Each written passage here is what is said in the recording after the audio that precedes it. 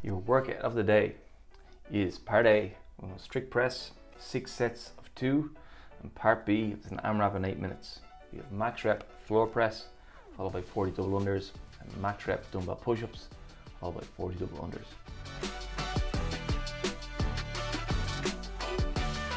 Let's talk strict press first. I feel like we haven't done that in forever.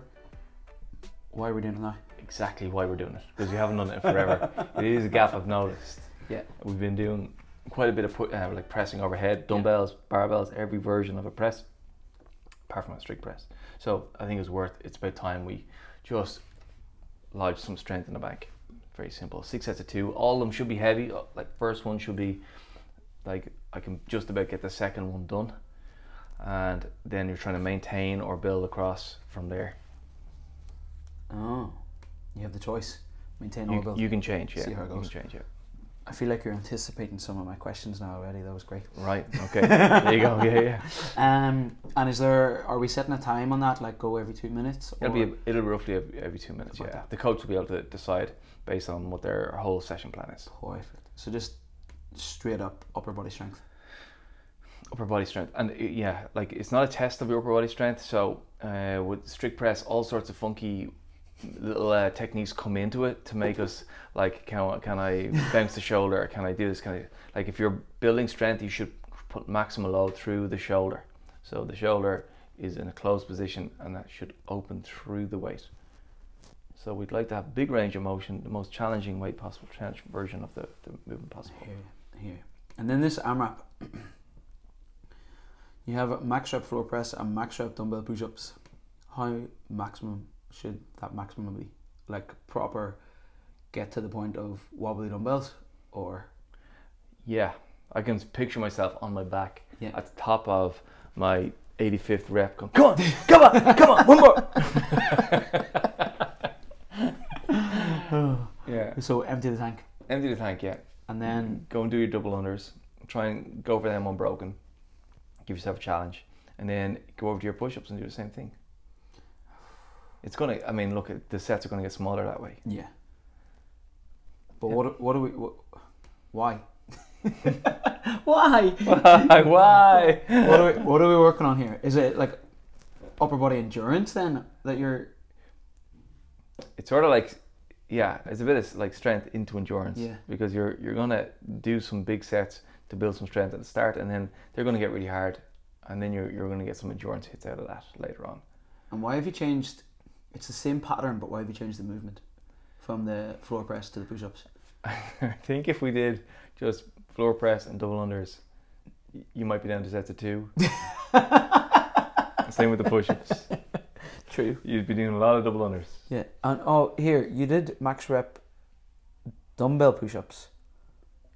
Why that? Or is that a typo? No, because your hands are going to be on the dumbbells. Yeah. We get a little deficit that way. Oh, your hands a little higher than the floor, just a little tiny bit higher than the floor, so we go a little deeper into our position. It's kind of like having a deeper squat. I find from my old man shoulders, I feel way better whenever I do dumbbell push-ups than floor push-ups. Yes. Like my wrist doesn't become a limiting factor or anything. Yeah, the neutral grip down at the hand means we can usually move a bit freer. Interesting. And then double unders, are they just there to fuck shit up? To get us fitter? Yes. Fitter? Yeah. Yeah. And 40 is that number? Yeah, 40 is that number. We talked about that before. Yeah. And is that do you reckon, you said unbroken, but are you like trying to push it, or are you just cruising your way through it? It's a bit more of a cruiser. Yeah. Like the strict press at the start of the session is more of the main part of the session, and this is like accessory on top of that.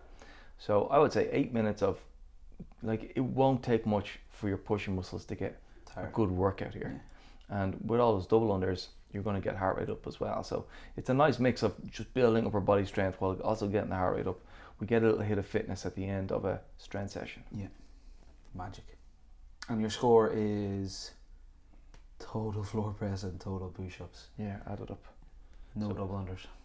Double unders, don't get credit for them. No credit. No, because we're there to get stronger. The strict press, just something came into my mind here. the start position and the finish position of that movement, Mm-hmm. you should be so strict on yourself. So much performance gets left on the table in the other overhead lifts, overhead squat, jerk, push press, by just having not a great strong overhead position at the very top, because we tend to like to get in and out of it very quickly. Yeah.